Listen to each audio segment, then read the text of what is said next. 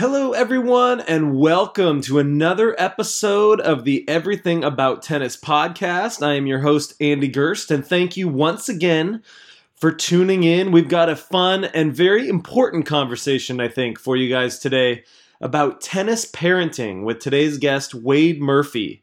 Wade is a member of the Jack Kramer Club, the club where I've been teaching at for the last year and a half or so. He's a very strong club player himself, and his son Sean came up through our junior program and is currently a junior at Pacific University just outside of Portland, Oregon. And I was at the club recently, and Wade and I were talking about what it's like about being a tennis parent, and he had so many good points about it that we decided to just turn it into a podcast. I think there's so much great info in here as Wade kind of shares his journey navigating through the junior tennis world with his son with no real prior experience of it, and all the things that he learned along the way. He made this big personal transformation as he started out wanting kind of so badly to help his son and teach him all the things that he wished he could have known as a junior player, by kind of lecturing him and being really intense. But he ended up realizing that attitude was doing a little bit more harm than good, a lot more harm than good actually, to both his son's game, but more importantly to their parent-child relationship. And I think a lot of the things that he learned and that he shares in this podcast can apply not only to you tennis parents out there, but also to coaching in general, and great information for you junior players out there as well. So I'm going to leave it right there, but there's a lot of good stuff coming up, and thank you, Wade, very much for sharing all these personal stories. I think you guys all are going to really like this episode. But before we get to the interview, I do have some news for everybody. Just recently, I have decided to accept a position that was recently offered to me by the USTA. I'm incredibly honored and humbled to have been offered the opportunity to be a national coach for our Team USA on the women's side, which is made up of our American women that are inside the top 300 in the world. Kathy Rinaldi, our U.S. Fed Cup captain and former guest on the podcast, reached out and offered me the position that she has been in for the last few years. She was recently promoted out of that role into her current role as the head of women's tennis for the USTA. Kathy reached out to me to fill her old position, and I'm incredibly honored to accept that job. I will be starting that new position this coming Monday, actually, which I'm very excited about. But unfortunately, that also means I'm going to have to take a little bit of a break from the podcast, just because I don't know what my responsibilities are going to look like, how much time I'm going to have, and all that stuff. But this has been such an awesome experience, getting to talk to all these great minds of the game and to have the ability to share it with all of you out there. I've learned so much doing this, and I hope you guys have learned a lot too. And I truly, really, honestly appreciate the support out there so much. It means so much to me that you guys have all tuned in and listened. It's been amazing watching the listens and the downloads go up consistently week after week, and keep getting all the great feedback from you guys out there through the different mediums, both positive and constructive. I hope we all can continue to stay in touch, reach out and keep tabs on me through my Instagram at AndyGerst10S. I still want to hear from all of you and hopefully answer any tennis questions that you guys may have going forward. This is such a wonderful sport. I feel so blessed to be a part of it for a living. And thank you everyone out there, because you guys help me make that possible. I also want to thank my awesome sponsors, Adidas Tennis, Cadence Insoles, and most recently Solinco, for their support. When I started taking on sponsors for the podcast, I only wanted to support the products that I truly believe in and use myself. And I'm really glad that has remained true. Adidas apparel has been great. And the footwear is perfect. It's been one of my favorite brands for a long time, and it's perfect no matter what your priorities are with your shoes. Go with the Ubersonic 3s if you're trying to find a lightweight, speed-oriented performance shoe. I've been wearing those a lot recently. Or check out the Sole Boosts if you want some plush cushioning with excellent support and stability. Those are also an awesome option. The Cadence insoles have allowed me to get the most out of my footwear. I swear by these now. I'm recommending them to everybody. They provide just ideal support under the foot that keeps my body feeling happy. But along with that, the plush cushioning system throughout the insole is there for the all-day comfort as well. So be sure to check those out. Lastly, Solinco Strings. I'm so stoked to finally mention these guys. I've been a fan of these guys for years. Great people, great company. You guys see it everywhere. I've been using their string for a long, long time. Their famous bright green Hyper G and their legendary Tour Bite. Both of those strings are awesome if you're looking for spin and control. But if you want a little bit more comfort or power, you can try Tour Bite Soft or Tour Bite Rough. Those are great. Also, try a hybrid setup. Use a thinner gauge in the cross string because normally we break our main strings. So you could go with like a 16L or a 16 gauge in your mains and then like an 18 gauge in your crosses, and that can soften up the string bed. Or you can do what I do and combine it with natural gut and just get that perfect blend of all the different attributes. Remember, when you're stringing your polyester strings, go low with the tension. Try a full bed of it under 50 pounds if you haven't already. Do it for me, please. I know many of you out there swear by your high tensions on your polyester strings. Go low. Just do it for me once and see what you think. But yeah, thank you to Adidas and Cadence and Solinco for all the support and all the great product. Let's get to the episode with Wade Murphy on being a tennis parent. I also wanted to mention, before I get to this, if you like this episode, I would highly suggest checking out the Payers and Players podcast. I actually got to be a guest on their podcast about a month ago and had a great experience. And they specialize in kind of junior tennis and the tennis parenting topic.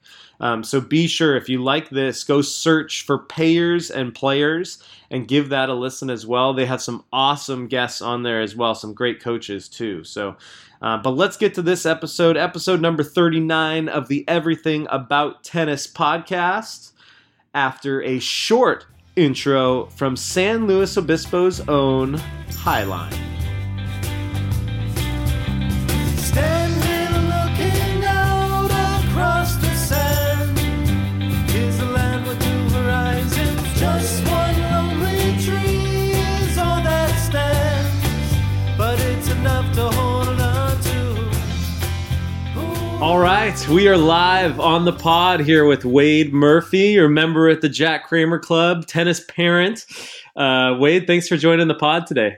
Sure. I'm excited. I'm glad to do it. Yeah, I was really excited. You know, we had a great conversation at the club about the idea of being tennis parents, and I think it's a topic that doesn't get tackled a lot because, or doesn't get tackled often enough because, like you mentioned, you know, there's no instruction manual on how to be a tennis parent, and yet I can imagine. You know, I'm not a parent myself, but I've encountered a lot of tennis parents as a coach, and it's not an easy job. So I'm glad we can talk about it, and I know you've got a lot of great points on it. But let's start out maybe a little bit, just share a little about your tennis background, maybe how you started with the game and your kind of competitive background with it. Sure. And I think that that's a big part of how I think I started out as a tennis crazy parent, which is kind of an icky topic. You know, when you talk about the tennis parent, sometimes that flows over into other sports where people say, oh, you know, he's kind of like a tennis parent, you know, but, you know, his kids play baseball or something like that. And so I started tennis late. You know, I started in my teens and I played JV tennis in high school. I wasn't even good enough to play college tennis at all. I grew up out in the sticks. In the Inland Empire. And so tennis was not a big deal at our high school.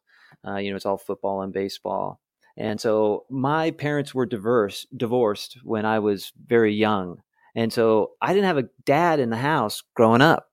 And so I'd see all these other kids and they were flourishing in their sports. And for some reason, I thought it was because their dads were helping them with the practice and all that stuff. All these years later now, I realize that most of those kids were probably rejecting their dad's help and advice.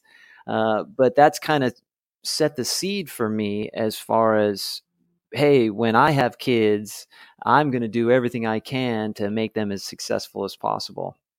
So then later in life, I got back into tennis and I started playing a lot of senior tournaments and local tournaments. They had these great little local doubles tour around the South Bay, and I got really involved with that, and I started winning. And so then I transitioned over to the USTA, and I went down to play the national father-son hard courts with my son Sean when he was 9. Our tennis coach, or Sean's tennis coach at the time, the great Bill Dunkel, told us, hey, you guys should go down and play. It's a really fun event. And I watched those. It's at the same time as the 40 over singles. And I watched those guys and I said, I'm going to practice and I'm going to come back and play this tournament. And so I ended up getting really active in that, and ended up being in the top 50 nationally in the 40s and the 45s. And so I did pretty well. And I had a reputation around the Kramer Club of being one of the better players. And I know with Sean, when Sean was growing up and being at the club, they're like, oh, you're so lucky. You've got this great dad that can help you with your tennis. And I'm sure at that time he was like, no, it's not good, because he's all over me. And so that kind of fueled my ego as far as wanting to show everybody, hey, I'm such a good tennis player. I have created yet another good tennis player here in Sean, and wanting to fix all the mistakes that I felt like, and I don't want to call them mistakes, but when I was growing up, my mom wasn't taking me to tennis tournaments, and my dad had never seen me hit a tennis ball. So, I kind of set out to change all of that. And Sean, unfortunately, early in our relationship, kind of bared the brunt of that. Yeah, and I want to go a step backwards, and just for you personally, like you said, you were just a kind of a JV player growing up, and then you really took to the game later and have developed into an excellent player. In your own game, what were kind of those steps that you took, or those jumps that you made as an adult, when you really saw your game go into a next level? Well, a couple of things. When I started competing, I'm very competitive, and I really just attacked it. I went to several different coaches. I got really lucky. I was hitting at the Kramer Club. We kind of have this reputation that the adults hit with the juniors and give them better practice, especially the better juniors. Which is awesome. Yeah, it is a great part of the Kramer Club. And so I started hitting with this junior, whose mom was a very successful, world number 1 player. And I would hit with this kid every week, twice a week. And she started giving me advice. And she'd say, what are you doing with your backhand? And you're doing this or you're doing that. And so I would take what she was telling me to my own coach and say, hey, I'm not bending my knees, or I'm not hitting the ball out in front, because she's trying to get me better so that I'm providing a better workout for her son. And I also kind of made the mistake of telling her my goal of getting a national ranking and then, wanting to get in the top 50. And so she would just grill me. What are you doing? Why are you losing your point? Where are you losing your points? Where are you winning points? And I think just her competitiveness and desire kind of pushed into me.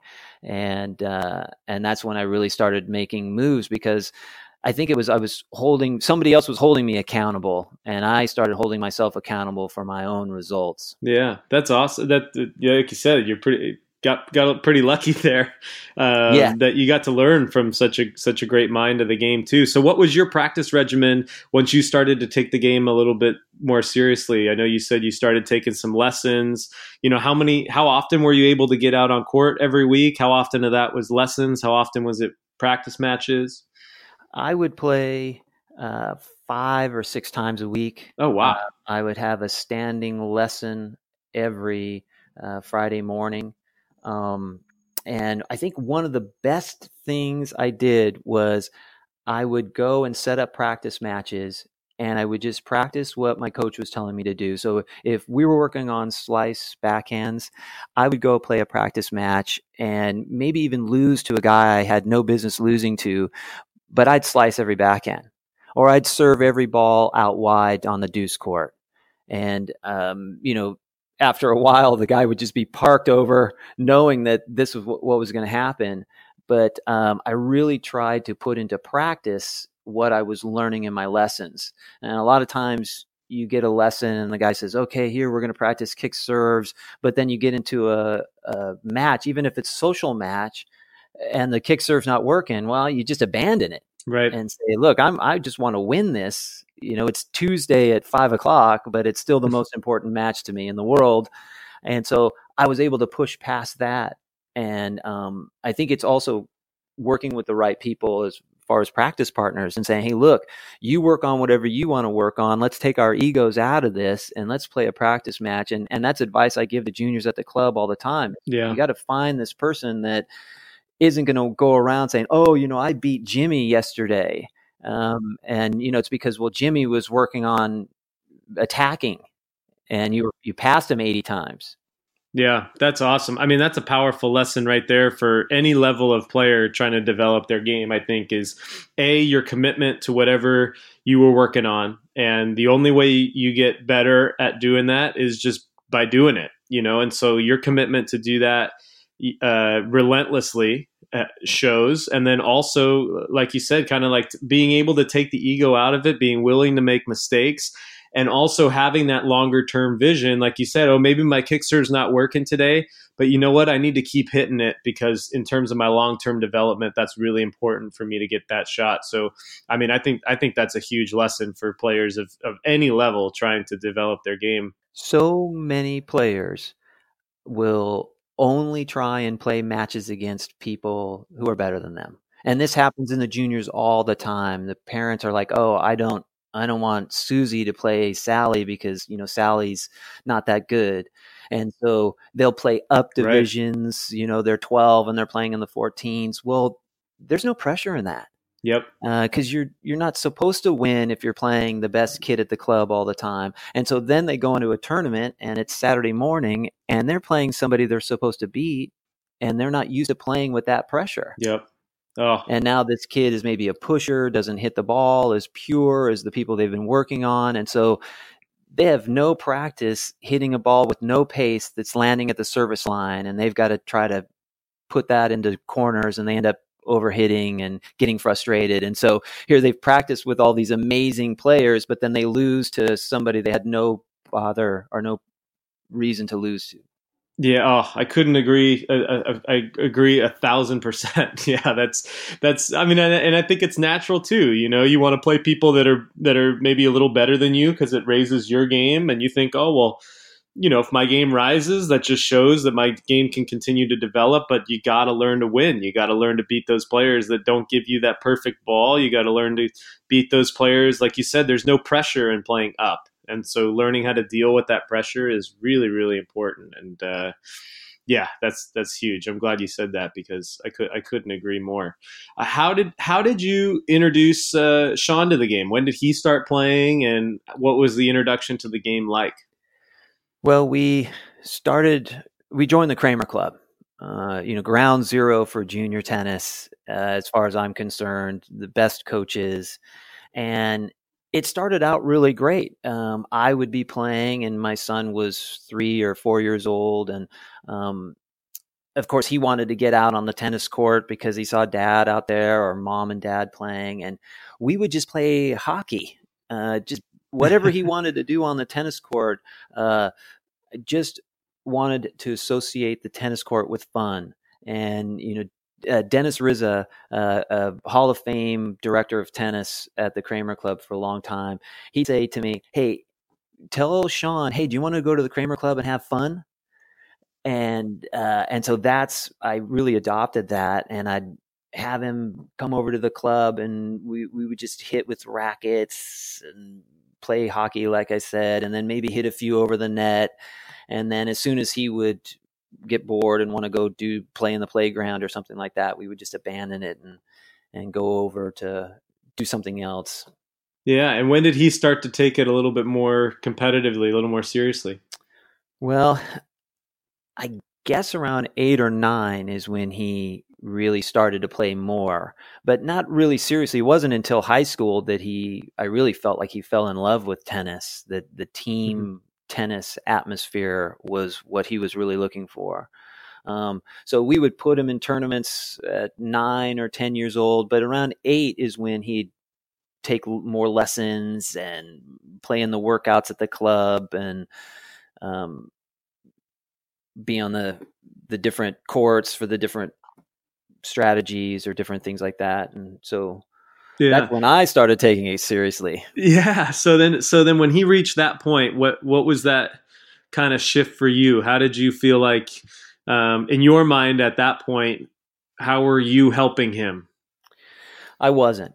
I think I got in the way at that point, because immediately as you enter into a summer camp program or an academy program, I think as parents, we make this huge mistake of looking over the top of all of these average players and looking at the one kid, the McGillicuddy kid, who is just wise beyond his years. He's beating everybody. He's getting to the semifinals or finals of every tournament.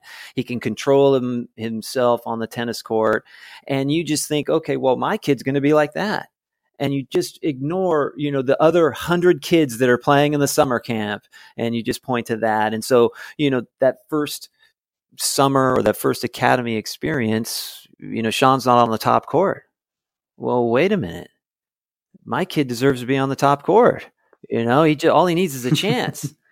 And so my ego got involved at that point, and it became apparent to Sean that his tennis was more important to me than just having some fun.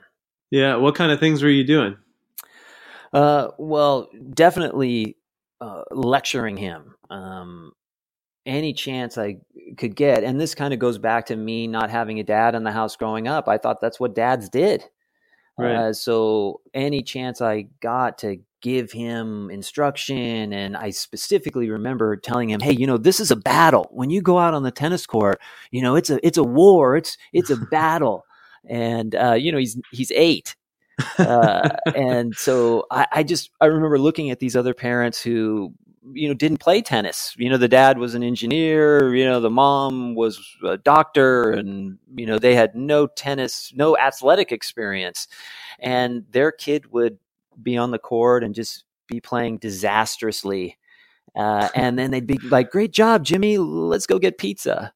And, with me, after Sean would get off the court, I'm, breaking down his hip rotation. You've got to get your hips out of the way and get your ball contact out in front. And so I was just pushed and pushed and pushed. Did you feel that that kind of pushback from him, or how was he responding? Oh yeah, he fought it all the way. Our relationship was rough at that point. Either he would shut down after matches because I'm lecturing him. It was a 20-minute ride home from the club to our house, and I would fill that 20 minutes. And I wish I could say that, I was lecturing him with the tact and love of a child psychologist. But I wasn't. I was really mad at, some of the things that he would do. And, if you're not on the top court, sometimes even the kid knows, here I am playing with these kids. I'm not playing with Timmy and Tommy and all the good kids. So I'm here with these maybe younger kids. And then they would just mail it in because they're like, why am I even here? And so then to the pros, it looks like, hey, they're exactly where they belong, because it's not like he's beating these kids. And so, I'm like, you get on that second court, you got to make those kids cry, then they have no choice to move you up, so, it's embarrassing to think about now. And I'm just lucky that we made it through it. Yeah. Well, I appreciate you sharing all this. I mean, what was the turning point for you? How did that attitude start to change for you, and when did that happen? Well, I've got a good friend, Barry Buss, amazing tennis player, and he's an author. And he was writing a book called First in the Field of Two. And he would give me advance copies. And it was basically his view of growing up as a top junior with a dad that was a lot like me. Mm-hmm. I found myself aligning with the dad, going, hey, you know what? You got to cut your dad some slack. And so then Barry wrote an article that kind of compared the dads of two pro players, or the families of two pro players.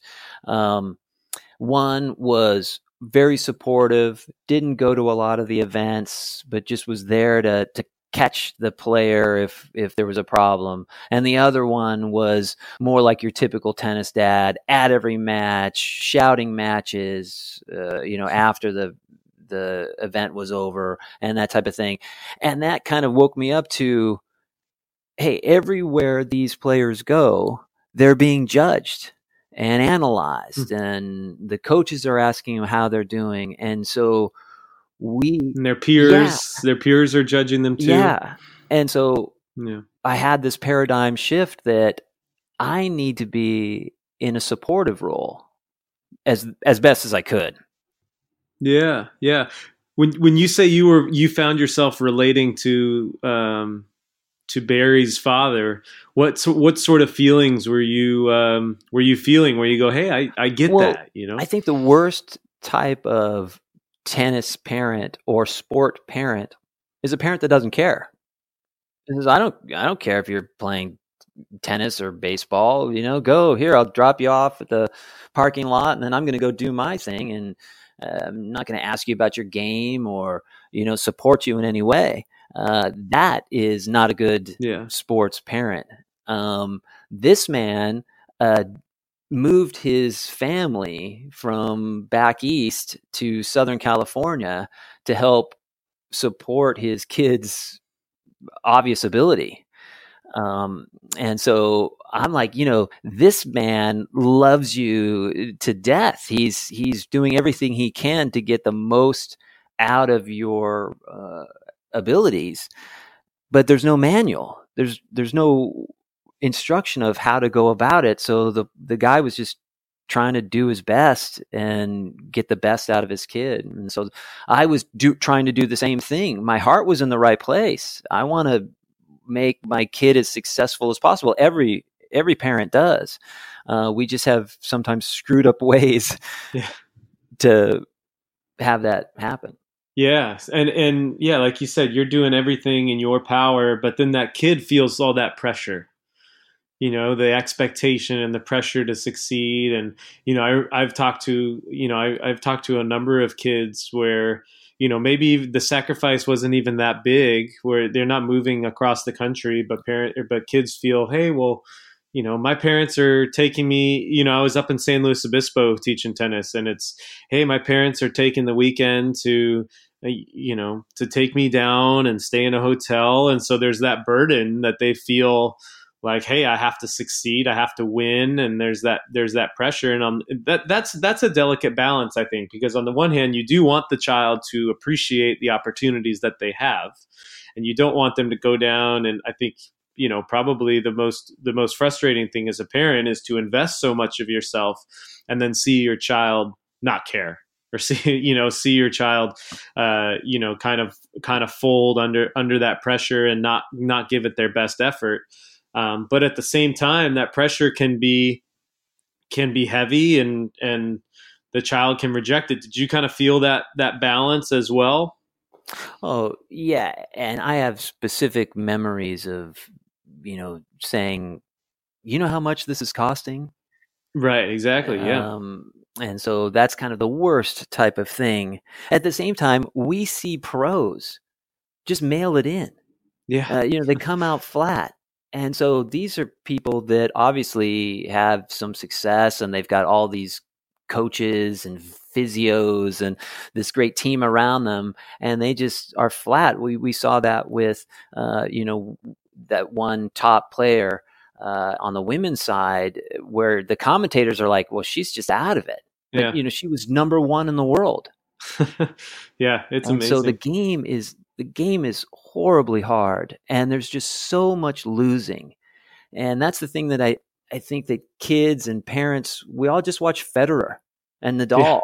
I mean, well, this is how it's supposed to be. Focus on that one top player as opposed to the other 100, right? Exactly. And if you look at some of the pros records, there's people that are really famous that don't have winning records. Yeah, I remember seeing a stat. I think it was like both Francis Tiafoe and Steve Johnson, who were having successful years. I think both of them were having the best year it might have been last year or 2 years ago. It was like the best year of their career, ranking wise. And yet, like you said, they're under 500 with their record. And so a lot of that has to do, I mean, there's, like you said, a lot of losing. Half of those guys go home on the first day of the tournament, and they're all doing all the right things prior, in preparation for it. And I mean, it's amazing handling losses and handling, failure in tennis is so huge, and knowing how to constructively deal with it. That's really, if a child has that at a young age, that's a really special quality. I would say that's probably pretty rare. Right. And look what's happening right now on the pro tour is they're testing and considering on-court coaching. Right. So here's these people who have all of this ability and support and all of these things, but then in between the first and second set, they can get a visit from their coach. But right. A 9-year-old from Toluca Lake is on their own. Right. That's amazing. That's very true. The other really crazy thing about junior tennis, because tennis is one of the hardest junior sports. In soccer, for example, AYSO soccer, they take all the phenomenal kids and they spread them out. If they rank them from 1 to 9, I think, or something like that. And so if you're a 9 level player, each team will get a 9. And then each team gets a couple of 8s and 7s. And then they fill up the rest of the team with the rest of us. So even if you're a 2 player, you can be on a successful team because the phenom is scoring the goals and the 8s and 7s are doing great passes and creating the success. And so you feel good about yourself. In tennis, if you're one of the lower ranked players, you're going to play that phenom in the first round. Right. And then have the rest of the weekend to think about it. Yeah, that's a very good point too. I want to go back to something you mentioned a little bit earlier, and I love, because we talked about it at the club, and I love how you were putting it. You mentioned the types of tennis parents there are, and I think this is a cool topic because I think parents can relate to it. I also think that kids listening to this can relate to it and say, "Oh, my parents, this type of tennis parent." So, in your mind, what are some of the different types of tennis parents out there?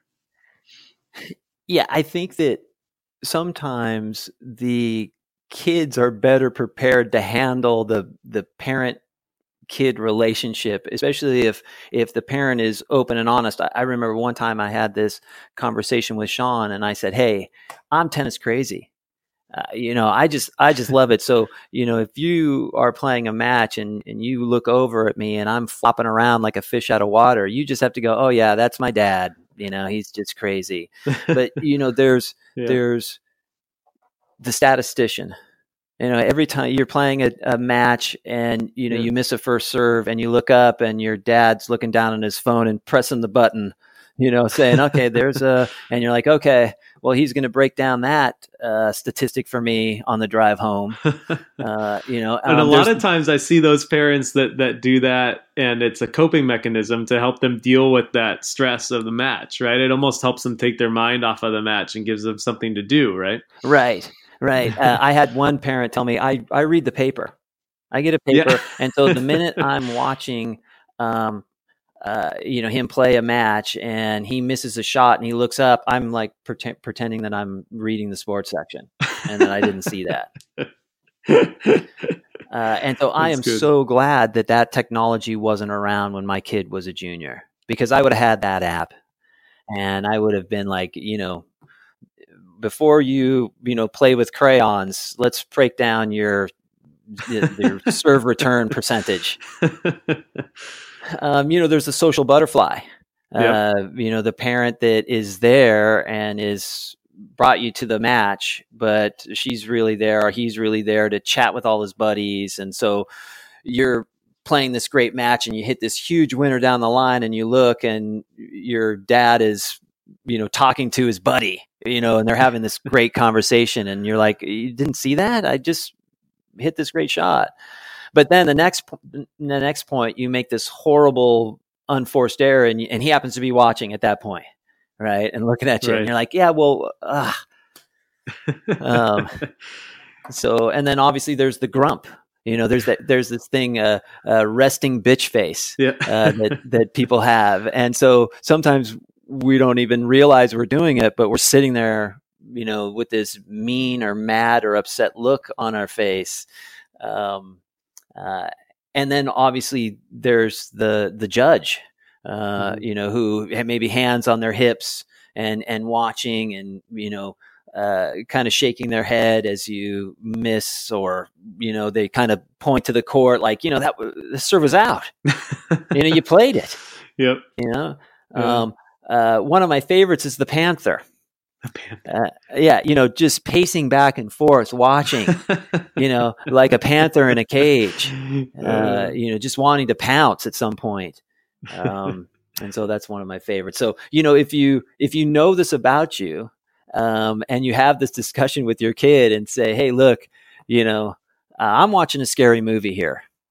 Right. And so my coping mechanism is I'm going to be talking to my friends, the other parents or something like that. And believe me, I'm watching and I'm loving every second of it. But I tell this story all the time about when we're watching, like a couple years ago, Federer and Nadal were in the finals of the Aussie Open. It was at 1:00 in the morning. Everybody I knew stayed up to watch this match. Federer hadn't won in a long time, and Nadal was coming back off an injury. And we're living and dying by every point. It's in the middle of the night, and we're going, oh, and my son was away at college, and he's texting me, did you see that point? And, we are a Federer household, so we wanted him to win so bad. And so every point you're flinching and going, and going crazy. Well, do we know Federer personally? Is he our flesh and blood? Is he our kid? Have we been watching him play out serves for the last 40 minutes? No. And so as parents, the kids and the world needs to cut us some slack. We're watching this and we're supposed to just sit there stoically and go, oh, that was really something. He could have broke right there and, got a set off of, an 11 UTR, and that would have helped his UTR and stuff. But I'm just going to sit here as if, who cares? Yeah. Yeah, absolutely. I mean, I can feel it as a coach, how much I get wrapped up into the matches, and a parent, I'm sure 10 times more than that. I'm also really glad that the UTR system wasn't in place when my kid was a junior. Even more pressure. Yeah. Everybody's around, talking about their UTR. We had this great UTR tournament at the club. Mm-hmm. Yeah. It was really a wonderful event. But they gave out shirts with your UTR on the shirt. Oh my gosh. Yeah. So, I'm walking around with an 8, and, some guy's walking past me with a 12 shirt on. And he looks at me like, you. Oh, wow. And I didn't realize they did that with the shirts. Yeah. Yeah. Jeff Tarango gave me a 14 UTR shirt. Just there for you fun. go. I'm like, hey, can I get one of those 14?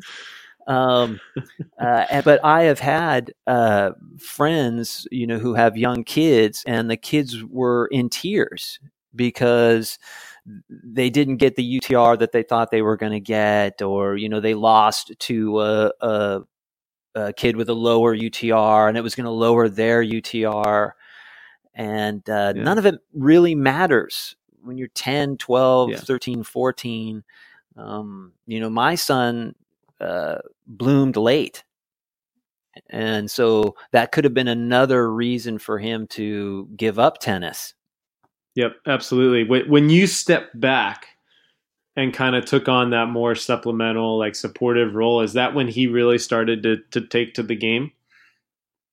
I think so. And it wasn't perfect. I wasn't perfect all the time. But that and high school tennis, he was on a team with great kids, and, the juniors and seniors, they really took him under their wings,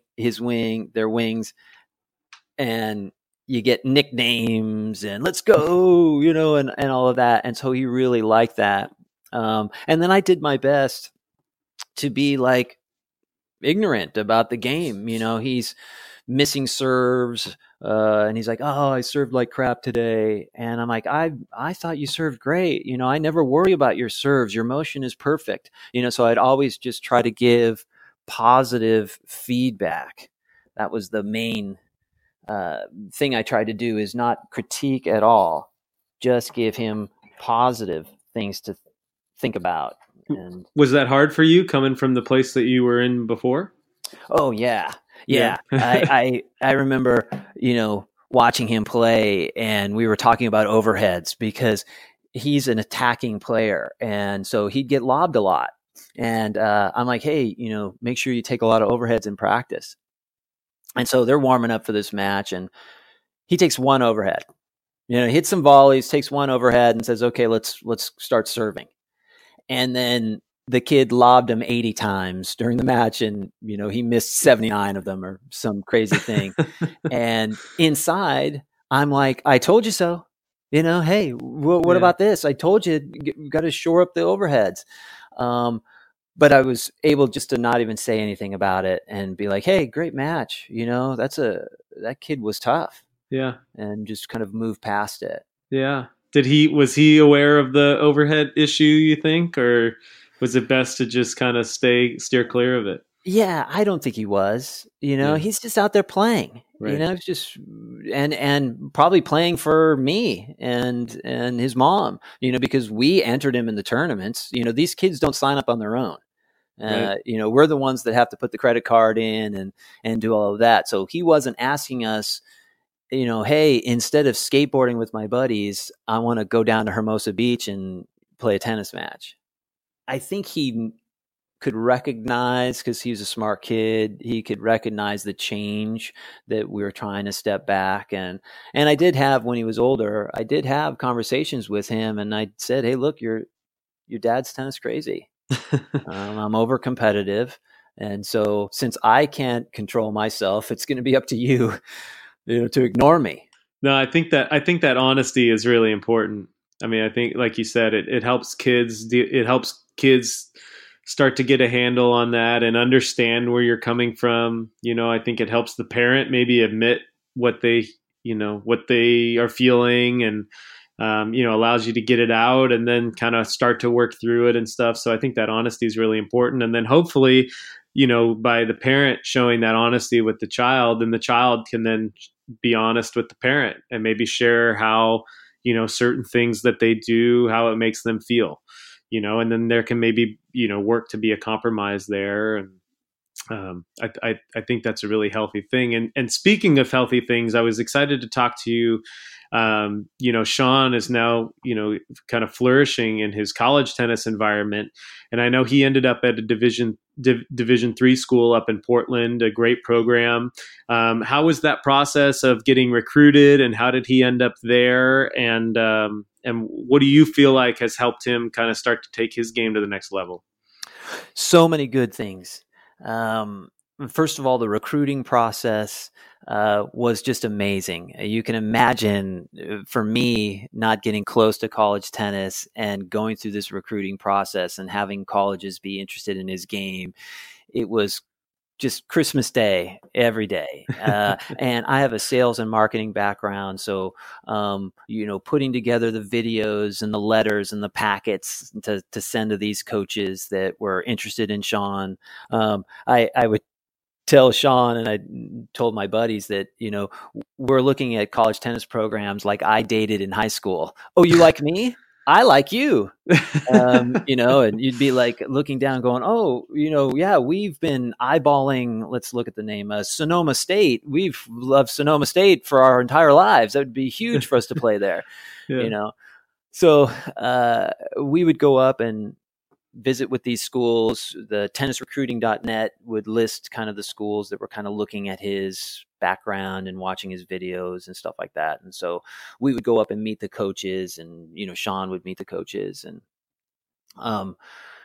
that was just a super fun process. And then when we went to visit Pacific University, which is near Beaverton, Oregon, the coach there was like, hey, you've got the game that can win tennis matches indoors. We look for attacking players, being a grinder pusher type of thing. When there's no wind, there's no sun, that the advantages are taken away. We need guys that can attack the net, and doubles is much more important in Division III.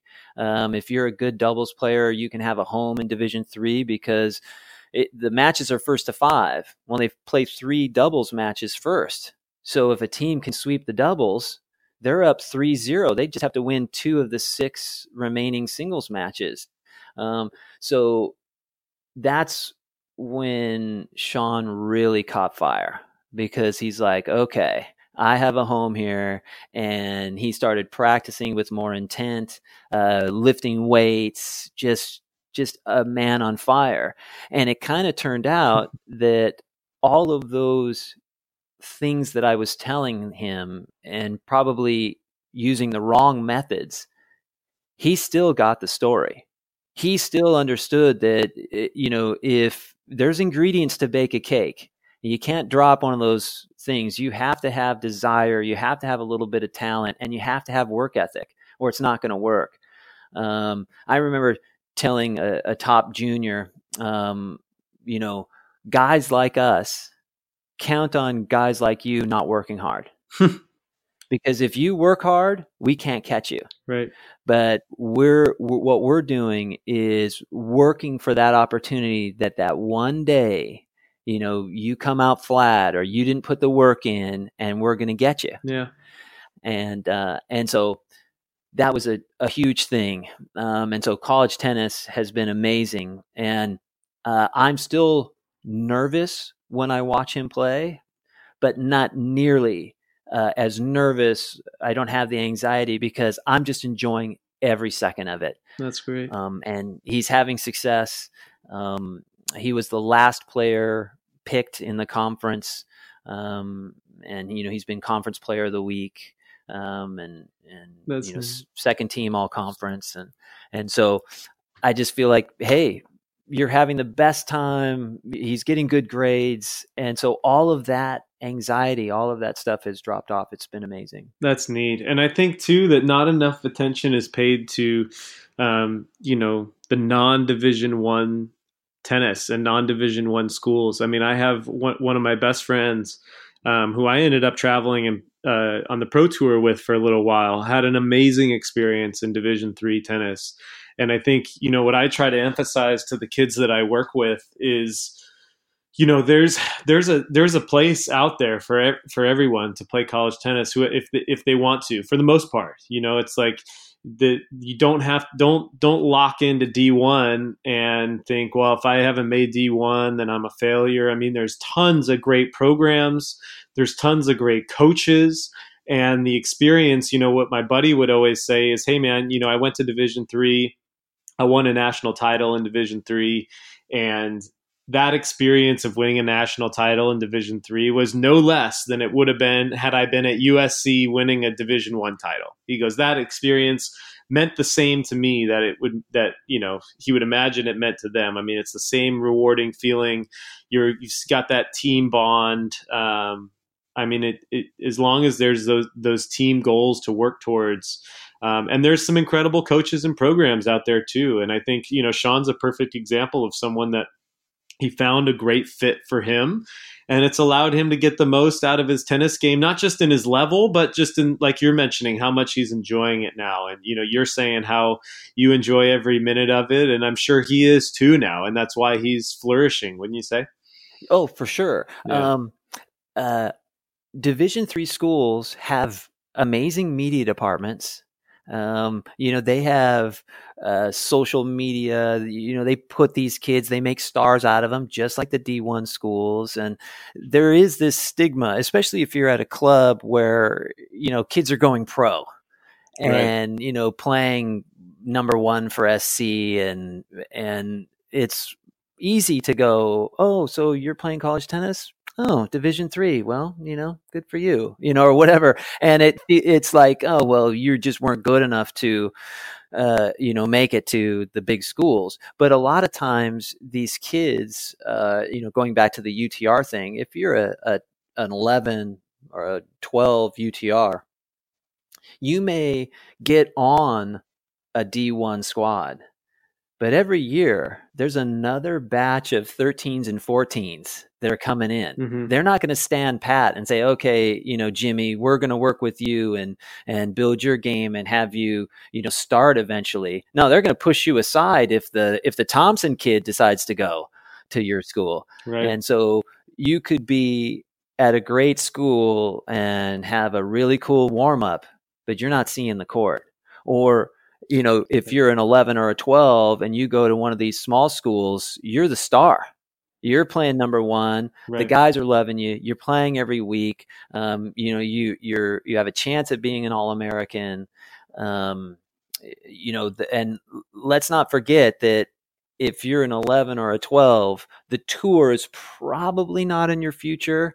And those of us that know guys that have gone on the tour, at those lower levels, that's brutal. Yeah, it's tough. And so then it becomes the education. It becomes the culture that you're having.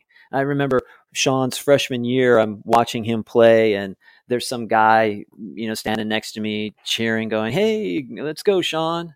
And I'm like, "Hi, strange man rooting for my kid. I'm Sean's dad."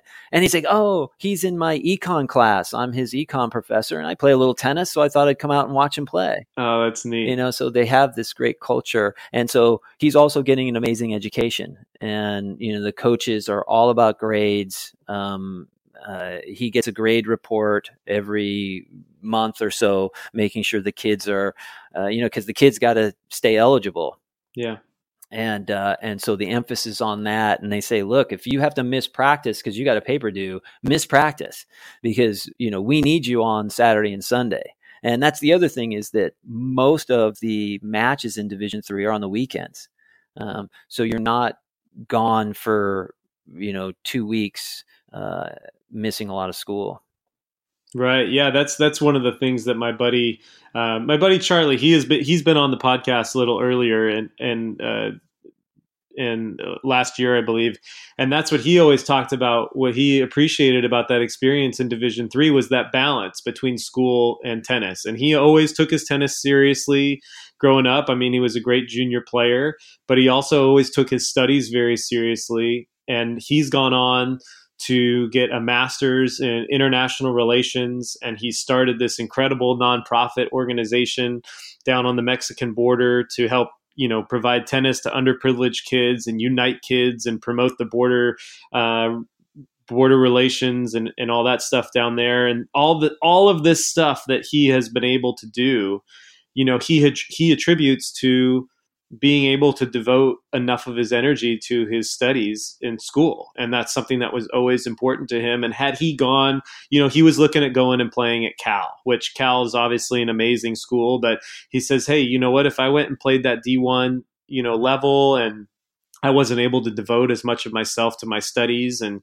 get as much out of my education as I did, then I don't know if any of this was even possible, and had he gone to Cal, it probably would have been like you mentioned. I mean, he's a great player, but he's on the team with 10 other, great players, and maybe he gets buried down in the lineup and, never gets to be an NCAA All-American and never gets to compete for a national title. And all those experiences were because he found the right fit for him. And so I think there's something really, really powerful there.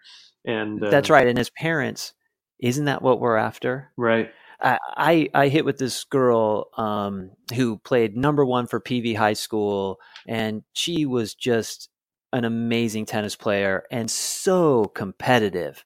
And she went up and got into a great school up in Northern California, and I knew she was just going to be an amazing college tennis player. She played 1 year.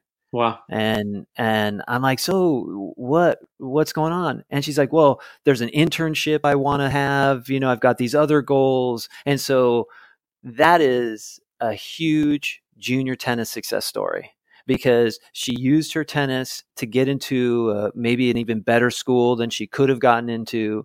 And then she used those contacts to go and further her career. And she ended up graduating a year early. And because all the drive and that work ethic that she learned through tennis, she is now, working through her educational and personal life. And, she's going to go and be a world beater in whatever industry she decides to go into. And that's what we all want. That's the point of all of this. And that's why we need to cut that crazy tennis parent some slack. And if you're a parent and you're listening to this and you're like, I'm identifying with some of these things, know that you're on the right track. You are doing the right thing by motivating your kid and getting him into lessons and doing all of these things. There's no training program. We were talking at the club that, you can throw a tennis ball within a mile of the Kramer Club and hit 1,000 coaches with all different philosophies of how to teach your kid a forehand. And these kids go every week, sometimes 5 times a week, and practice forehands and backhands. But there's not a program where the parents can go and say, okay, today we're going to work on staying silent on the drive home after a horrendous match. So let's role play and, let's work on this and, have the dad, flame out and, the coach is like, okay, that wasn't what we were looking for. Let's try it again. So we're out here just winging it. And so if the whole idea is, I want my kid to be successful, I want him or her to have fun and just, just love the daylights out of them, then let's let the coaches coach, and let's be that person that catches the kid after the match and be like, hey, I thought you played great, and, we got another match next weekend. Who cares about this? Let's go to your favorite restaurant for lunch. And then maybe have a sideline conversation with the coach and say, yeah, he played La Habra and, he was missing backhands and it was bugging the crap out of me. And he was watching the ball as far as he played a bunch of out balls, and let the coach work that into the lessons. Coaches are really good at that. And so if I had that one piece of advice that I've learned is, just kind of back up. I remember, listening to a mom talk to one of the pros saying, why isn't Janice on the top court? She beat Sally twice last week and Sally's on the top court. I'm making up these names. Yeah. There's a mom of a Janice out there somewhere going, wait a minute. But the kid was standing right there. Yeah. And so the pro is in a tough spot, and all of a sudden, doesn't that signal to the kid that this is really important? And it's a Tuesday night and she's just there to play with her friends and have fun. And now all of a sudden, when she is on court 2 instead of court 1, she's feeling like it's a failure. Well, that just took the fun out of it. Yeah.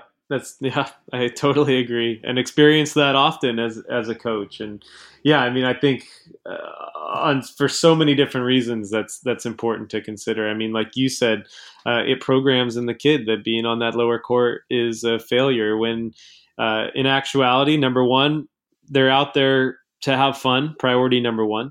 Number two, like we mentioned at the top, you got to learn how to play everybody. Yeah. You got to learn how to beat those players that you think you're better than. You got to learn how to deal with that pressure. And also too, that the coaches are watching everything. They're watching not only the results, but the attitude and the effort and how they're treating the other players and all that stuff. So I think that's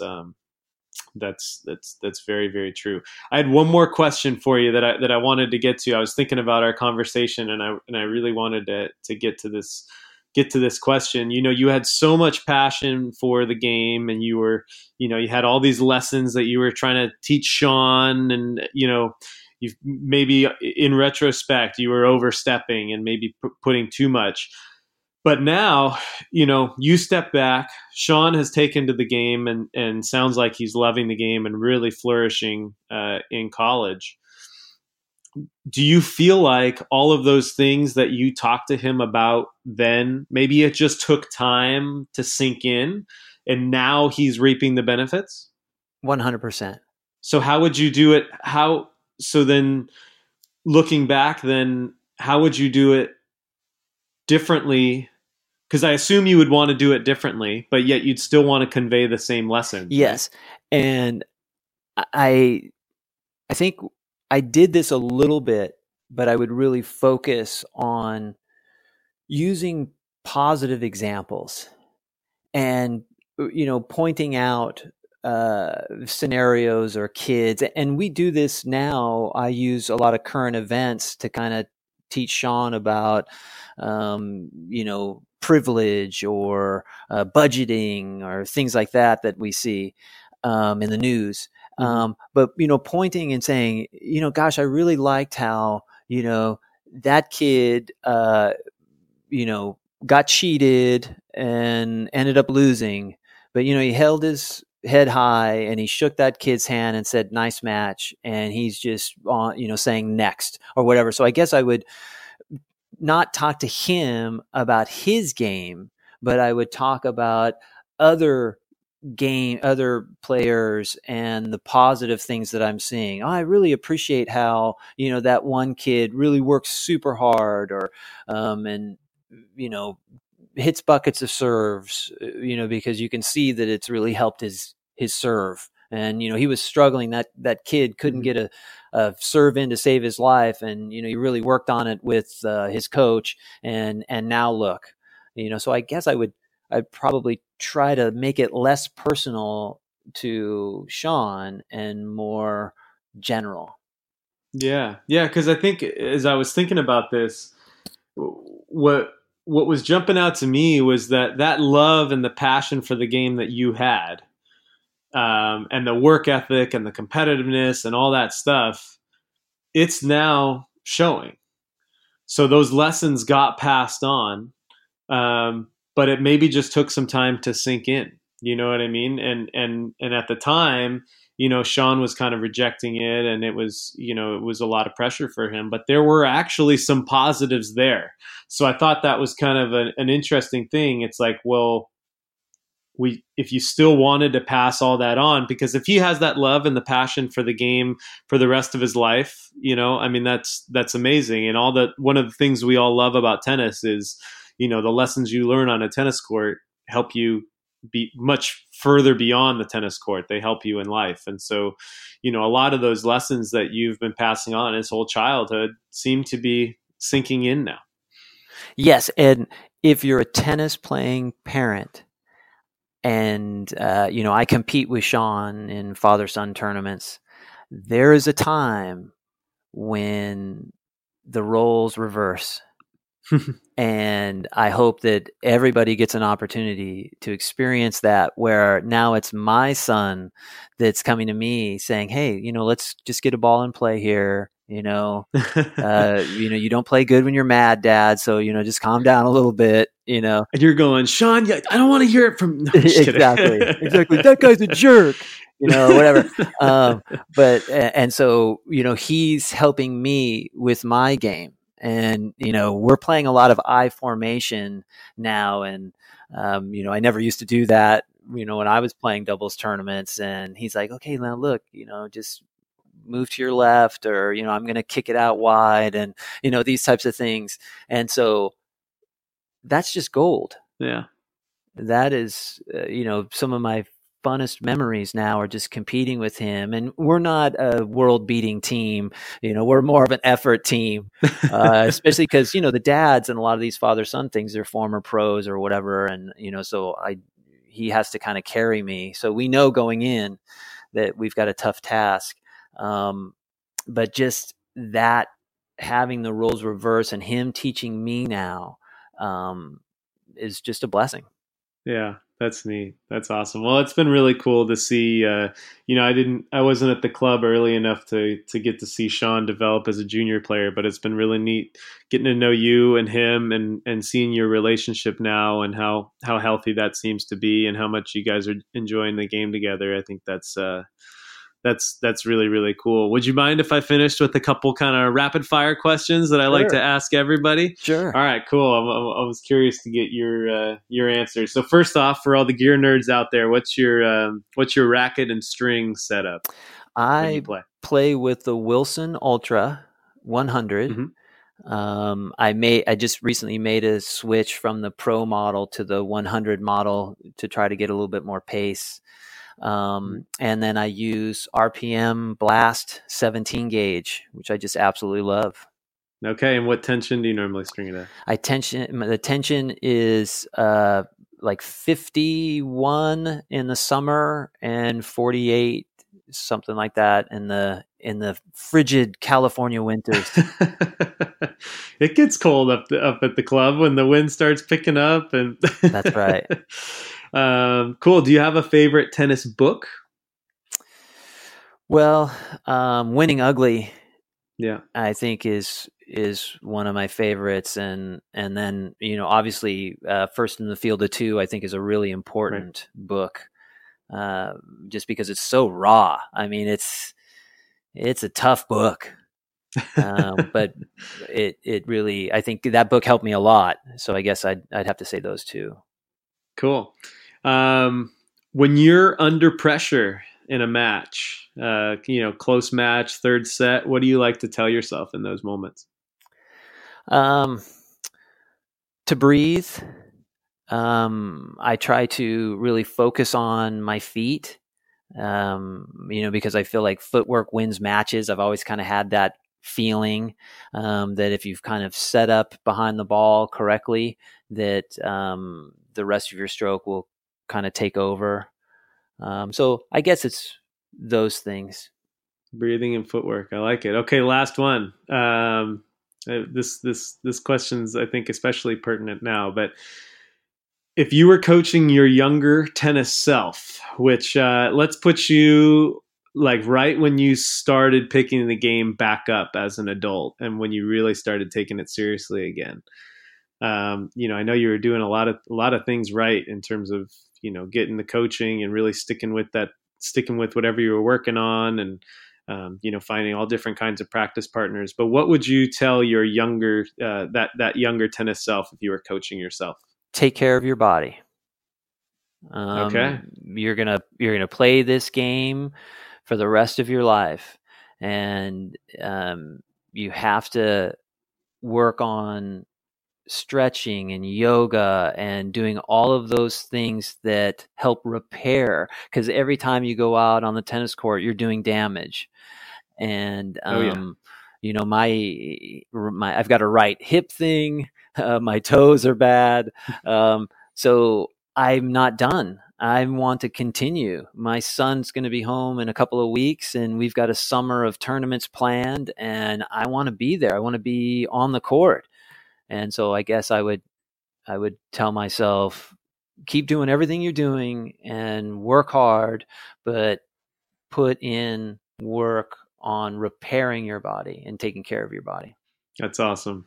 That's great. Well, Wade, this was a lot of fun. I really appreciate you doing this, and thank you very much for sharing all of this stuff. I know there's a lot of personal experiences in there, and I think people getting to hear this and kind of learning from you and your experiences, I think it's really valuable. So I really appreciate you sharing all this stuff. Well, I appreciate the opportunity, and I'm a loyal listener of your podcast. And, I appreciate that. So I was happy to do it. Cool. All right, Wade. Well, thanks again, and we'll see you at the club pretty soon. All right. I'm looking forward to it. Great conversation there with Wade Murphy. Tons of good information for parents as well as junior players and coaches. I think we can all apply some of that insight for ourselves in one way or another. I especially loved how he talked about when he kind of recommitted himself to the game as an adult, how he took that on with just fully committing to the coaching and committing to what he was working on, being willing to play everybody, no matter what level of player or age of player. I think that's something that everybody can apply. That's a really, really healthy attitude to have. Thank you, listeners, for tuning in to this episode and all of my episodes. Without your listens and support, I would not be doing this. This is a great time, if you haven't already, to go back and listen to some older podcasts. We've had so many incredible guests on recently. The legendary coach Greg Patton, ATP pros Sam Querrey, Marcos Giron, and Jason Jung, and some exceptional coaches like Peter Lucassen, Luke and Clancy Shields, and Kathy Rinaldi, just to name a few. There's been so many. I can't name all of them right now, but I've really gotten so much out of each and every podcast I did. My interview with Joel Drucker, the journalist, was really, really cool. I had so much fun with that. So some of my most popular episodes out there have been how to get the most out of your warm-up with the Washington associate head coach Chris Russell. My gear podcast with Troy Lara and Chris Edwards of Tennis Warehouse have done great. And also the singles and doubles strategy podcast that I've done with Kurt Wheeler. You guys have all really liked those. So if you haven't already, go back, check those out. Check out all the others. How to play every doubles position on the court with Kip Brady was a great one. Really, every single one I've truly, truly enjoyed, and I think you will too. Also, follow me on Instagram at AndyGerst10S. That'll be the best way to stay up to date on what I'm doing. And if I've got anything else coming out in the future, also please don't hesitate to reach out and ask me questions if you have them. I will be happy to answer those if I can get to them. That's all I got for you. Take care. Goodbye for now. Thank you everyone out there for all the support throughout this journey with the podcast. Hope you guys all have a great spring and summer tennis season, and hope to talk to you all soon.